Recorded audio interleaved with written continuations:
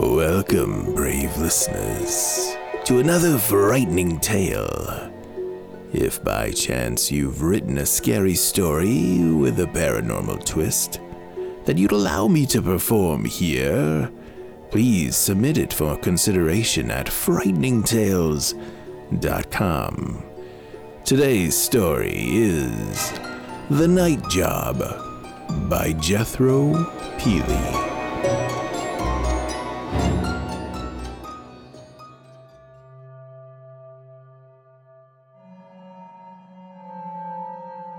My name is Father Gabriel Collins, and I have been living a double life.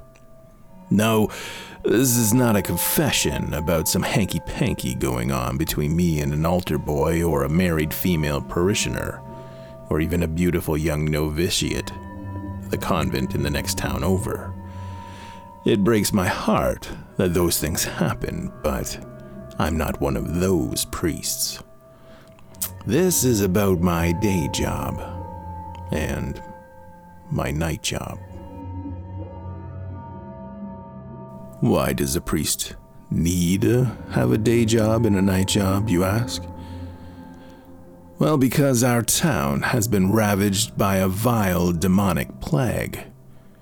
We are surrounded by and overran with blood-sucking corpses from the deepest pits of hell.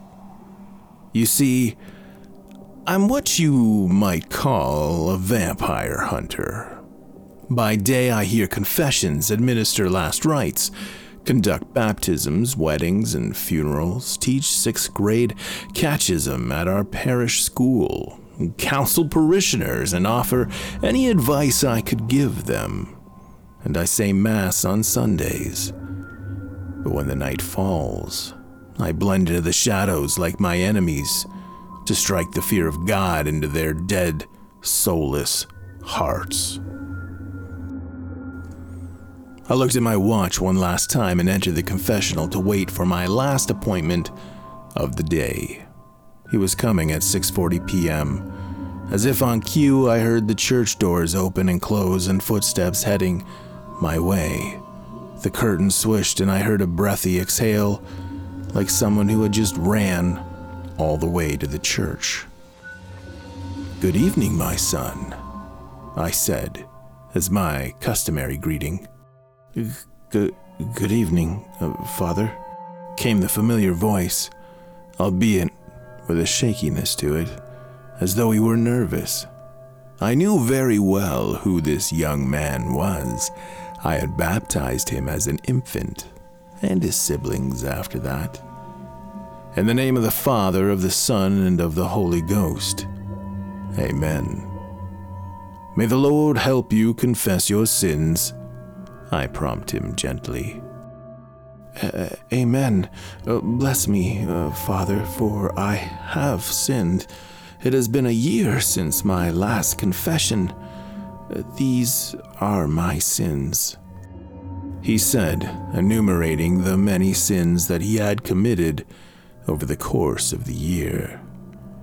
"For your penance, I want you to say 9 Hail Marys and 9 Our Fathers," I said, after listening intently as he listed his many sins. "Would you like to say the prayer of contrition, my son?" I would," the young man said. "Oh, my God, I am heartily sorry for having offended you, and I detest all my sins because of your just punishments, but most of all because they offend you, my God, who are all good and deserving of all my love. I firmly resolve, with your help of your grace, to sin no more and to avoid the near occasions of sin." God, the Father of mercies, through the death and resurrection of his Son, has reconciled the Word to himself and sent the Holy Spirit among us for the forgiveness of sins. Through the ministry of the Church, may God give you pardon and peace, and I absolve you from your sins in the name of the Father and of the Son and of the Holy Ghost," I said. "Amen," came the voice, much lighter and happier now than earlier. It was as though a great burden had been lifted off this man's shoulders. "Give thanks to the Lord, for he is good," I said. "For his mercy endures forever," was the reply. I could sense the smile in his voice. "Go now in peace," I said with my own smile. "Thank you, Father," he said, after which I heard the swish of a curtain once more, receding footsteps, and the opening and closing of the church doors. After that final confession for the day, I went home to the rectory. I fixed myself a plate of leftover caudle cooked by the rectory's lovely housekeeper, a sweet old lady whom everyone in the parish had nicknamed Mama Mary. I had some buttered soda bread with it, also courtesy of Mary. Since she'd already gone home for the day, I washed the dishes myself. It was now 7:40. After the dishes, I went upstairs to my room and undressed. I put my shirt, slacks, and coat in the laundry basket, and then I proceeded to change into my pajamas. I brushed my teeth, and I said my nightly prayers. I intended to get some rest before the real work began.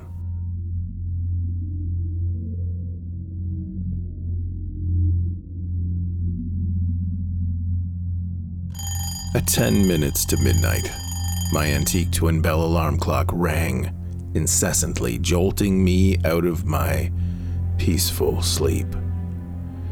It was time for my night job. I sprang from my bed, hastily threw off my shirt and pajamas, and then proceeded to adorn myself completely in black, finishing with a heavy leather trench coat. I kissed my rosary and slipped it around my neck, and then I wrapped myself in a thick red scarf that has protected my neck from the vampire's deadly bite on more than one occasion.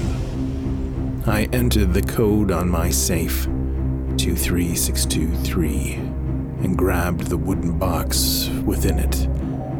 From within the box, I collected a crucifix with a sharp point at the bottom that doubled as a stake, a mallet, an extra rosary, 2 pistols with 20 silver bullets blessed by the Archbishop himself, a prayer book, a small Bible, a vial of garlic powder, a vial of salt to sprinkle around you for protection, a vial of holy water, and a vial filled with the blood of a stigmatic.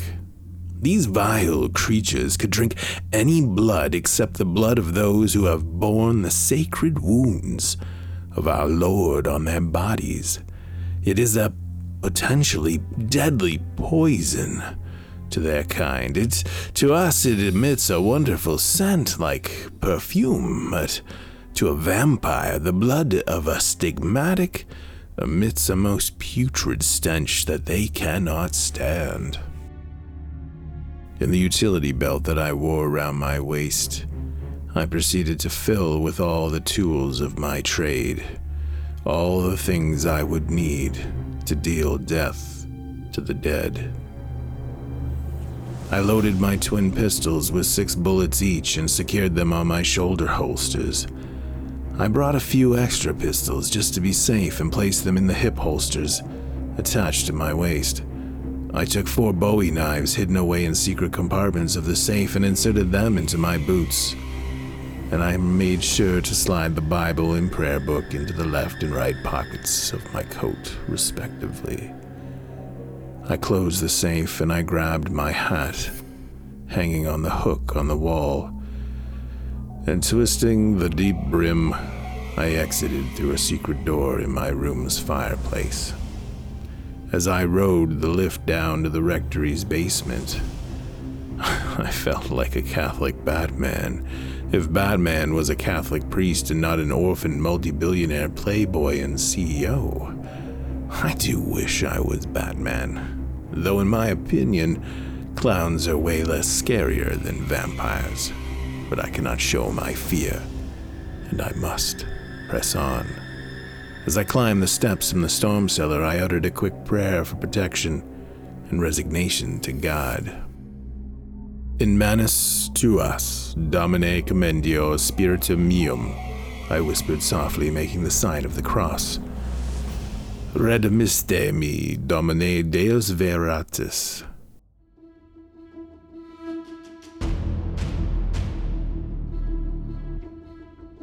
With a breath I hadn't realized I'd been holding in for a long time, I pushed open the heavy double doors of the cellar and stepped into the cold of the night, ready for battle, ready for war.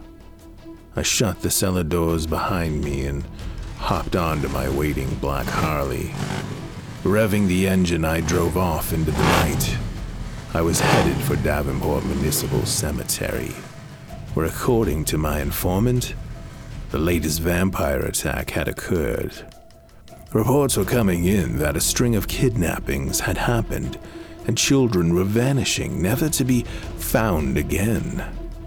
Those that were found too late were found dead, with 2 puncture wounds on their necks, bled dry, all of the life sucked out of them.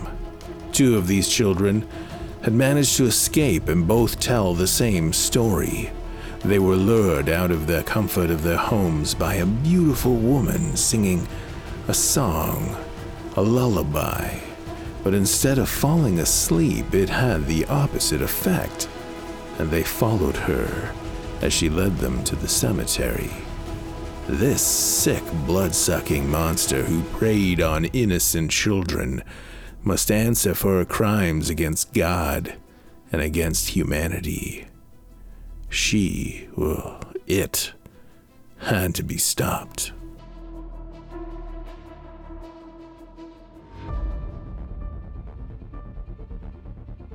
I parked my bike in front of a closed cafe a block away from the cemetery.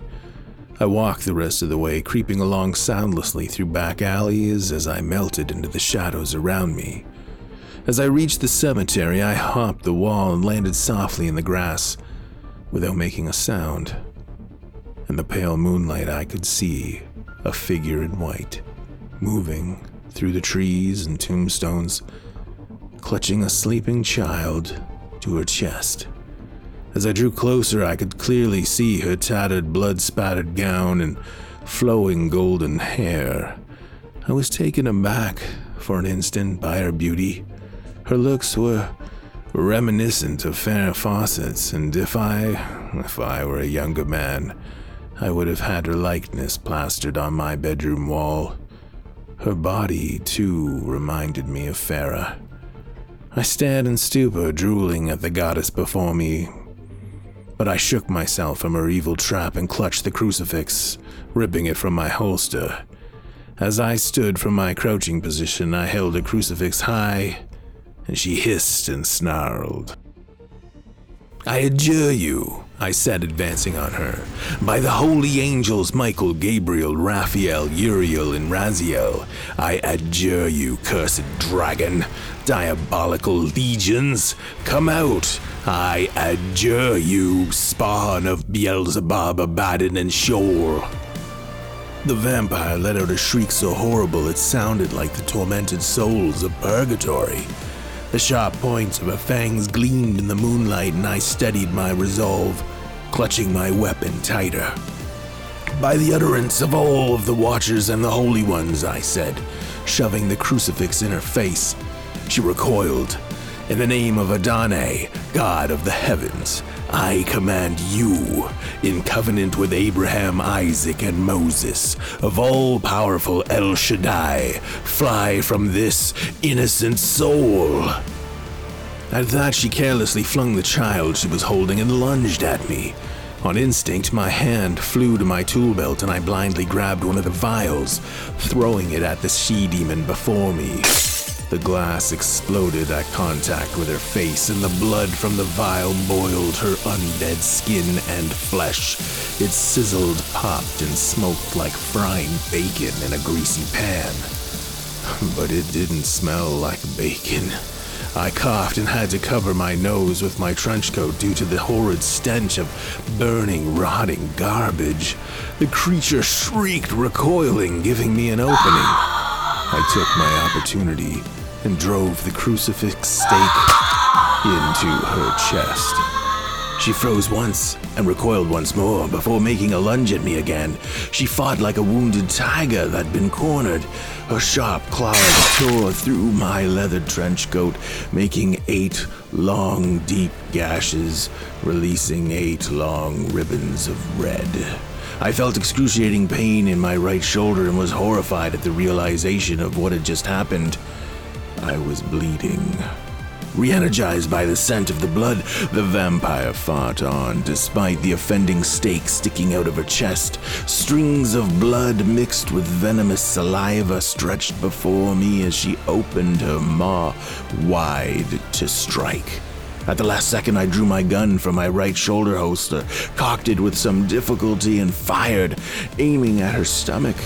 She stumbled backwards as blood spurted and pooled around the new wound. Normally, the wound in her stomach would just close, but because I had struck her heart, her most vulnerable part, she was greatly weakened, negating her self-healing factor. I put the pistol back in its holster and grabbed the mallet to finish the job. Despite the blinding pain in my arm, I gripped the stake tighter in my right hand and held the mallet in my left. I pounded away, driving the mercy-bearing stake deeper and deeper into the vampire's dead, unbeating heart. She let out a shriek after horrifying shriek, and her body shook and flailed like a fish out of water. But I did not falter. I buried the stake deep into her chest, up to the hilt, and watched as the figure of our Lord on the crucifix sank deeper into the crimson hole. Finally, her movement stopped, and she lay as still as death, the way she should have been had she not turned into the foul beast that she was. The danger wasn't over, however. There was still a task to be done, a final act of mercy. I drew my concealed Bowie knife and slashed the poor girl's throat, hacking away until her head dropped off and was severed from the body completely. Next, I tossed her head and body into a dumpster behind the cemetery and set fire to it.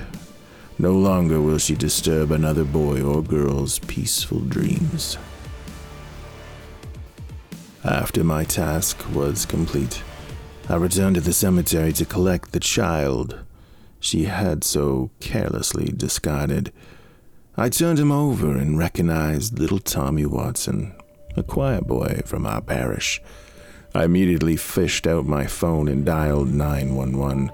I heard the operator on the line ask me what the emergency was. "There's another wounded boy at Davenport Municipal Cemetery," I reported. "Hurry, or he might not make it." As soon as I hung up the phone, Tommy Wilson stirred, as though being woken up from his sleep. He opened his eyes sleepily and then sat up, quickly scooting back when he caught sight of me. "Who are you?" he asked. "Where am I?" "I'm an angel," I told him. "And you're going to be all right, kid. That's a promise." An angel?" he said, his little eyes growing wide with wonder. "Yes, Tommy," I said. "An angel and a friend." "An angel," he repeated, and then promptly fell back asleep. I stayed with him until the paramedics arrived, and as soon as I heard the wailing of the ambulance, I made my way out of the cemetery and back into the night. After I had cleaned and dressed my wounds back at the rectory, I decided to catch some more sleep before the sun rose in a couple of hours. Before saying my prayers and slipping into bed, however, I made my way to the cathedral and climbed the winding stairs to the top of the bell tower. As I stood watch over the sleeping town, my tattered trench coat flapping in the breeze. I vowed in my head to be its secret protector. As long as the undead walked the earth and my town was unsafe, I would continue to wear the mantle of the Dark Angel. As a priest, I must guard the church and her people. Our Lord said that he would build his church and the gates of hell will not prevail against it. And as long as I am standing, as long as I am breathing, I will not let the gates of hell prevail. Let the devil and his angels throw everything they have at me. No hellish scheme shall ever harm my flock. That's a promise. And so concludes yet another shift of the night job.